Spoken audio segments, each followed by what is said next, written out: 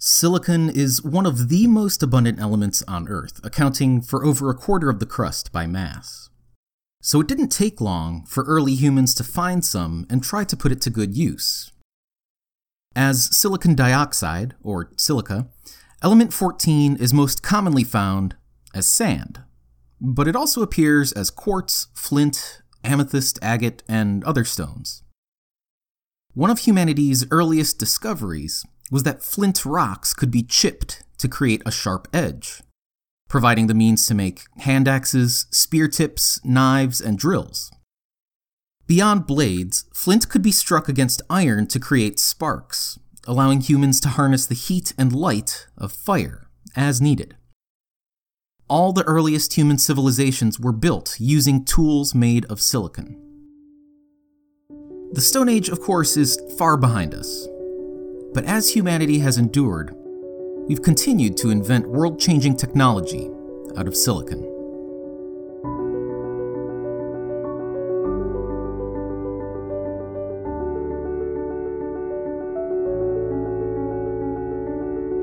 You're listening to the Episodic Table of Elements, and I'm T.R. Appleton. Each episode, we take a look at the fascinating true stories behind one element on the periodic table. Today, we're putting silicon under the microscope. Stone tools might have been the first use for silica, but we soon found even better applications. Bricks, tile, and cement all include silica as a main ingredient, at least some of the time.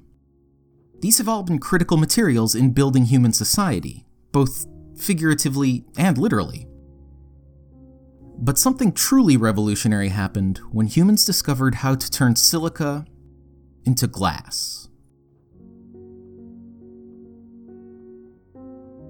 You're familiar with glass. It's that stuff windows and bottles are made of. Chemically speaking, it's a non-crystalline, amorphous solid.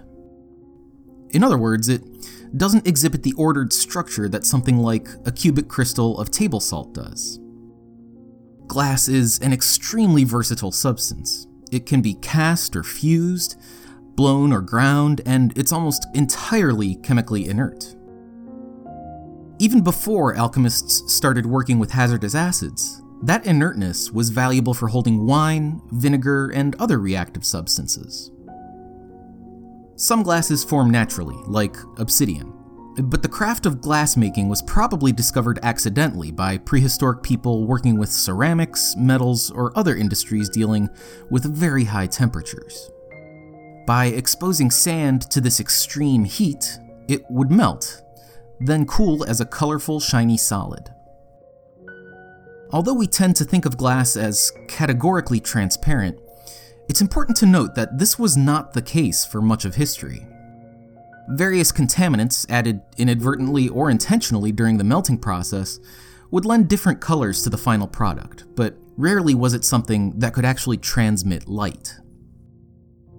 But glass was nonetheless admired for its aforementioned chemical properties and cheap price, especially compared to ceramics. Glassmakers in Alexandria finally figured out how to manufacture clear glass around 100 CE, and the Roman Empire started incorporating it into its architecture, namely as windows. They weren't exactly like the windows we have today, but they were good enough to let light come in and keep bad weather out. Italians spent the next millennium improving their glassmaking techniques. Strangely, other civilizations didn't seem to have the same interest in these skills. Or maybe they simply weren't allowed to learn.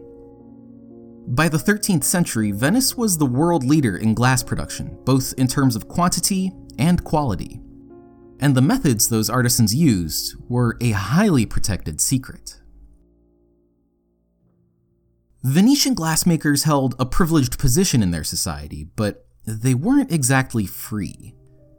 A law passed in 1291 required that all glassmaking had to happen outside of the main city, on the island of Murano. Ostensibly, this was to keep the fiery furnaces away from the wooden buildings of the densely populated city, but many historians believe the ulterior motive was to keep the trade away from prying eyes. 4 years later, another law was passed that forbade glassmakers from leaving the city limits, so this seems like a pretty reasonable theory. This monopoly on the craft meant that Italians had access to a material of higher quality than anyone else on Earth. So it's not too surprising that the first known prescription eyeglasses were invented right in Venice. Nearby, Germany and the Netherlands soon became famous for grinding glass lenses of high quality as well, where craftsmen discovered how to create lenses that could make very small things appear very large, and very distant things appear very near. Both the microscope and the telescope were invented in the Netherlands around the turn of the 17th century. These two tools alone created entire fields of study where none had existed before. Scientists like Galileo Galilei made new discoveries about a night sky that had appeared the same for thousands of years, and the germ theory of disease could only be postulated after the microscope rendered visible organisms that were previously far too small to see. By 1705, Isaac Newton turned the field of optics upside down with little more than a glass prism. Flasks, beakers, barometers, thermometers, and many more instruments of science couldn't exist without transparent glass. And glass is a material that refuses to be made as obsolete as flint. The light bulb, the camera, the solar panel, and television are all inexorably linked to glass. And despite the prevalence of plastic, odds are good that your cell phone screen is made of glass too. If anything, non-crystalline amorphous solids are one of the most exciting frontiers of materials science in the 21st century. Self-cleaning glass, color-changing glass, and flexible paper-thin glass are all poised to create exciting new tools and playthings in the near future. From scientific instruments to window panes to fire starters, if it weren't for silicon, we would, in more than one sense, be left in the dark.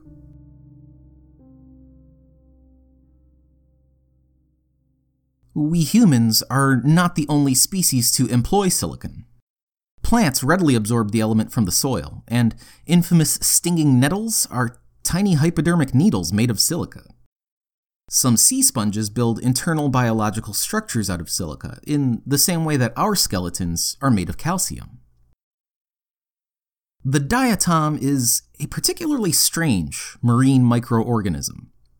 Neither plant nor animal, diatoms collect energy via photosynthesis, but process chemicals like an animal's liver, and also use appendages to move around. And uniquely, their entire bodies are contained within a single cell wall made of silicon dioxide. But it's possible that there exists a form of life that's even more intimately entwined with element 14. Maybe on Earth, or maybe among the stars.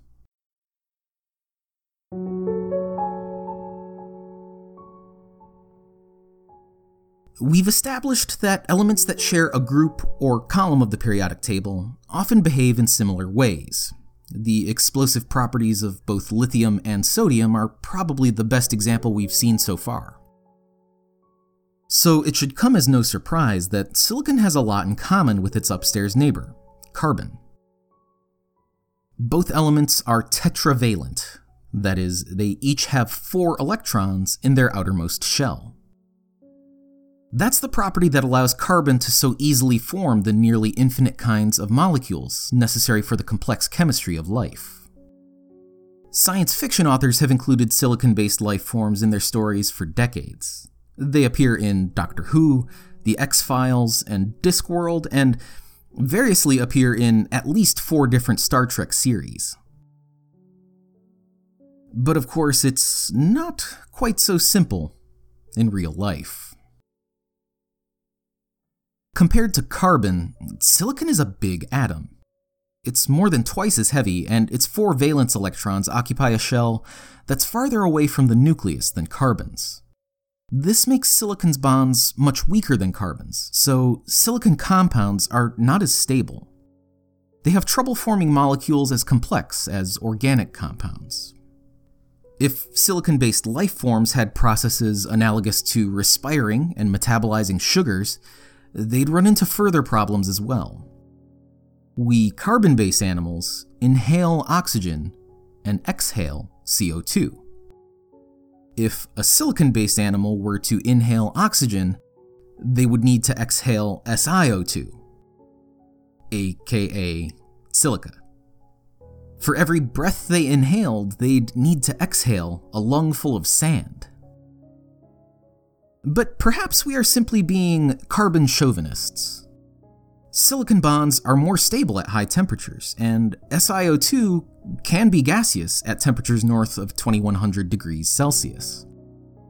It's entirely possible that silicon-based life would be so foreign to us that we simply don't know how to look for it, even if it's right under our noses.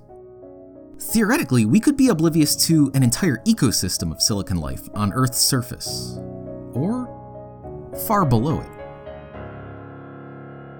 The idea is called a shadow biosphere, and this idea is at the heart of The Fires Within, a 1947 short story by science fiction legend Arthur C. Clarke. It's a really short read with kind of a cute twist at the end. I'll make it available for you to read or listen to at episodictable.com/si. Fiction aside, no known silicon-based life exists, either on Earth or anywhere else. Currently, our most promising leads for extraterrestrial life exist on Saturn's moon Titan and Jupiter's moon Europa, where lakes and oceans made of hydrocarbons and liquid water might be hospitable for the kinds of life we're already familiar with. Of course, this is all assuming that we're limiting our definition of life to the biological. If you're a little flexible with your definitions, another kind of silicon-based life form is just over the horizon.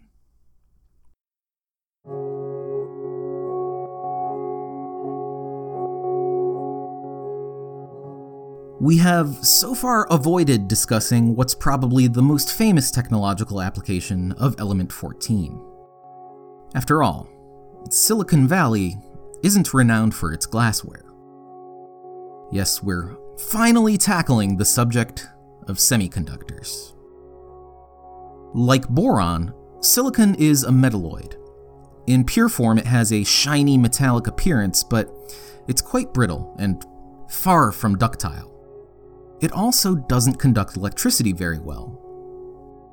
Most of the time.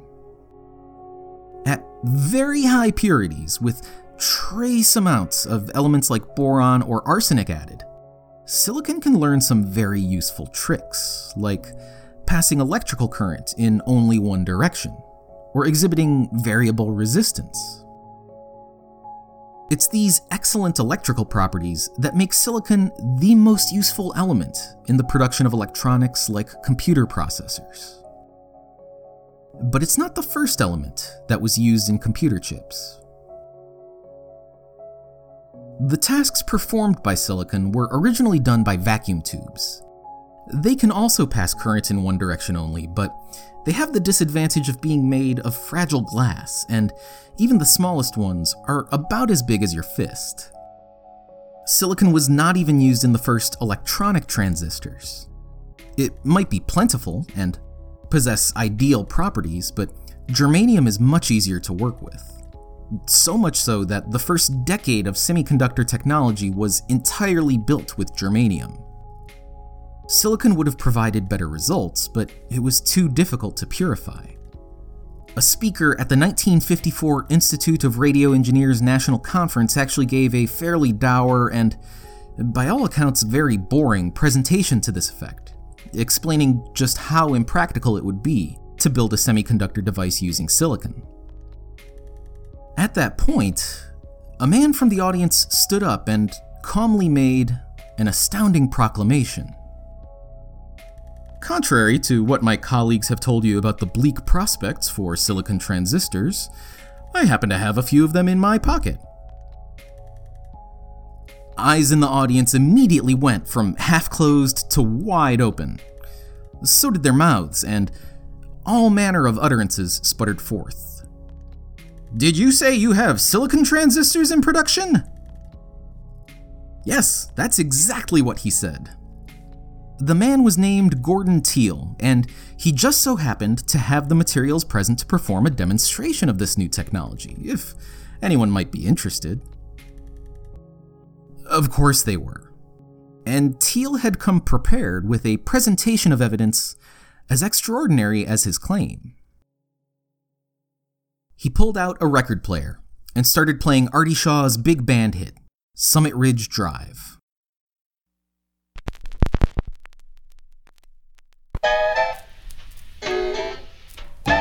The phonograph was hooked up to an amp running on germanium transistors, which he slowly dipped in a container of searing hot oil. Predictably, the music ground to a halt.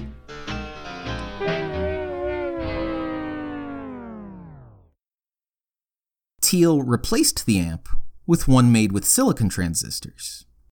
He set the needle down and again immersed the amp in hot oil. And the band played on. This was proof enough, as it was widely known that silicon could tolerate much higher temperatures than germanium. When Teal was finished with his presentation, so many people followed him out of the hall that the final speaker on the schedule was left with no audience to speak to. In the lobby, an engineer shouted into a telephone, "They've got the silicon transistor down in Texas!"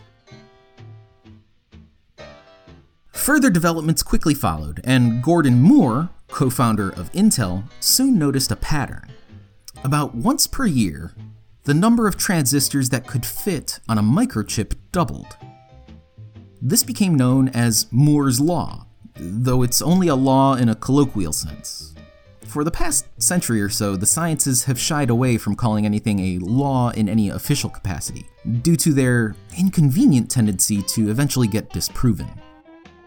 10 years later, in 1975, Moore revised his prediction to a doubling every 2 years, and as of 2018, it's closer to 3. But the fact remains that electronics have become much faster on a scale that's difficult to comprehend. It's kind of like if every other year since 1965, we figured out how to make cars go twice as fast, until now they can go 5 times the speed of light. The actual mathematical computations that we ask computers to do aren't really that strenuous. The Apollo 11 guidance computer was one of the most advanced machines in the world when NASA used it to calculate the trajectory to the moon. But a washing machine built in 2018 has more raw computing power. The advantage of NASA's computers is that they were effectively crash-proof, and personally, I cannot say the same thing about my washing machine. So what are we asking our computers to do that's so much harder than going to the moon? Quite a lot, it turns out. We're asking them to identify people by name in photographs. We're asking them to drive our cars. We're asking them to diagnose hospital patients and perform legal research and report the news. We're even asking our computers to write software for other computers. And we're asking them to perform these tasks independently. In short, we're asking our silicon chips to act as human as possible. All of these tasks, and dozens more, are part of the pursuit of artificial intelligence. AI is a kind of loosely defined thing, but generally you could say that it's the ability for a machine to understand situations and solve problems, but it does seem like the goalposts are eternally in motion. Computer scientist John McCarthy once said, "As soon as it works, no one calls it AI anymore." The holy grail of AI research is the creation of a computer that can learn and become, in every way, more intelligent than its creators, i.e., us. It could very well be the last invention any human mind would need to invent. Though still theoretical, the phenomenon is called superintelligence, and we have no way of knowing how dangerous it is. It's not really a Terminator Skynet situation that we need to be worried about. That would certainly be bad, but it's one of the less realistic possibilities. The possible dangers are those that arise out of more benign situations. For instance, let's say a paperclip manufacturer wants to come up with newer, cheaper industrial processes to make their product. So they build an AI, and they say, "Please maximize the number of paperclips we can produce."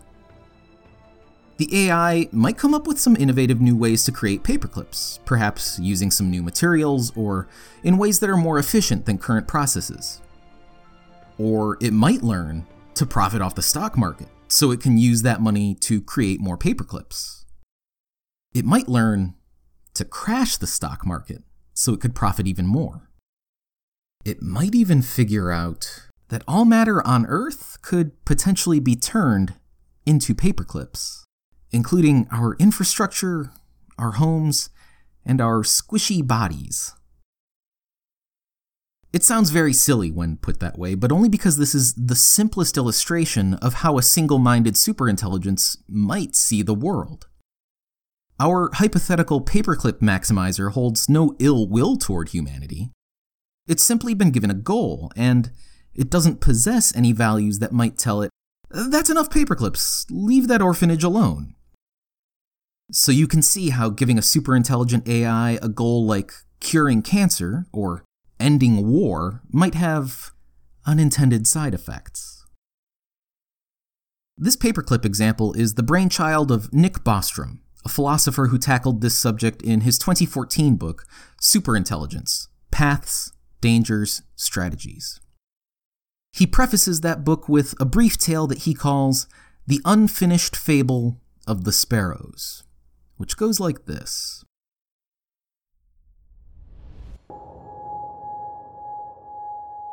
It was the nest-building season, but after days of long, hard work, the sparrows sat in the evening glow, relaxing and chirping away. "We are all so small and weak. Imagine how easy life would be if we had an owl who could help us build our nests." "Yes," said another, "and we could use it to look after our elderly and our young." "It could give us advice and keep an eye out for the neighborhood cat," added a third. Then Pastus, the elder bird, spoke. "Let us send out scouts in all directions and try to find an abandoned owlet somewhere, or maybe an egg. A crow chick might also do, or a baby weasel.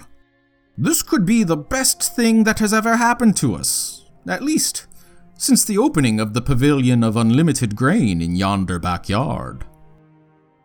The flock was exhilarated, and sparrows everywhere started chirping at the top of their lungs.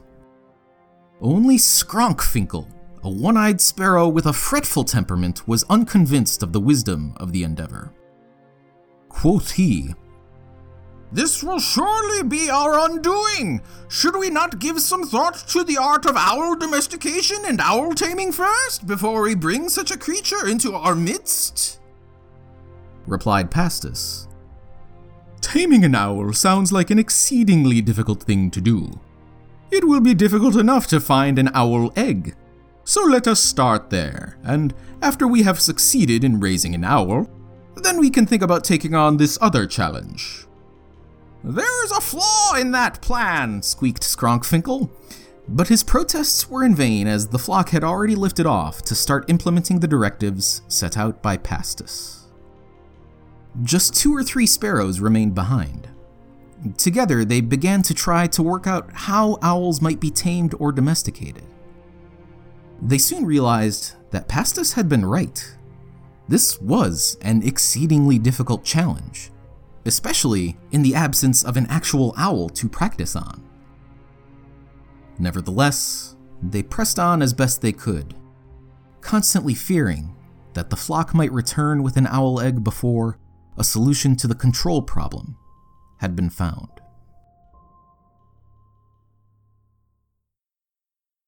I would say that's the end, but as mentioned, this is the unfinished fable of the sparrows.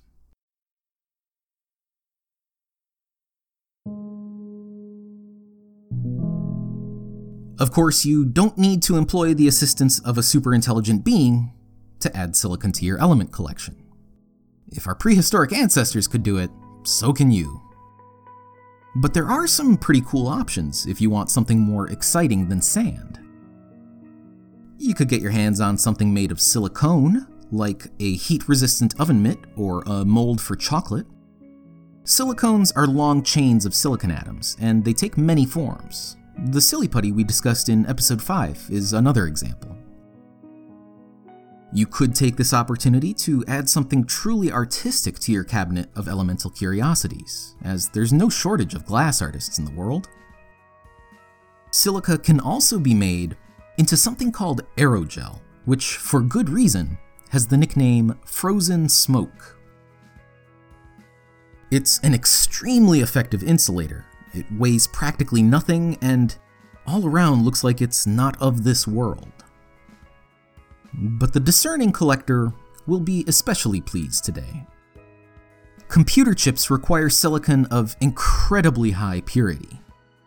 Using the scale we learned in the helium episode, it would be grade 9.0, or 99.9999999% pure.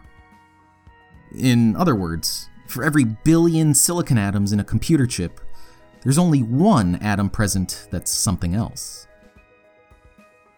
Creating these computer chips requires industrial scale creation of silicon crystals, which are then sliced into thin wafers. Not all of these wafers make viable computer chips, though. Some relatively high level of acceptable losses has led to a kind of cottage industry for defective silicon wafers, and they can be had for about $20. Or you could skip the middleman entirely and simply harvest silicon from an old cell phone or computer parts. But if you do, just make sure you still have some sort of device you can use to download podcasts. Thanks for listening to the episodic Table of Elements. Music is by Kai Engel and Artie Shaw. To learn whether glass is actually a slowly moving liquid, learn how glass can possibly clean itself, see photographs of aerogel, and play a game where you convert all matter in the universe into paperclips for fun and profit, visit episodictable.com/SI. Next time, we'll meet our match with phosphorus. This is T.R. Appleton reminding you that the word robot comes from a Czech word meaning forced labor, so let's find something more polite to refer to our electronic friends of the future.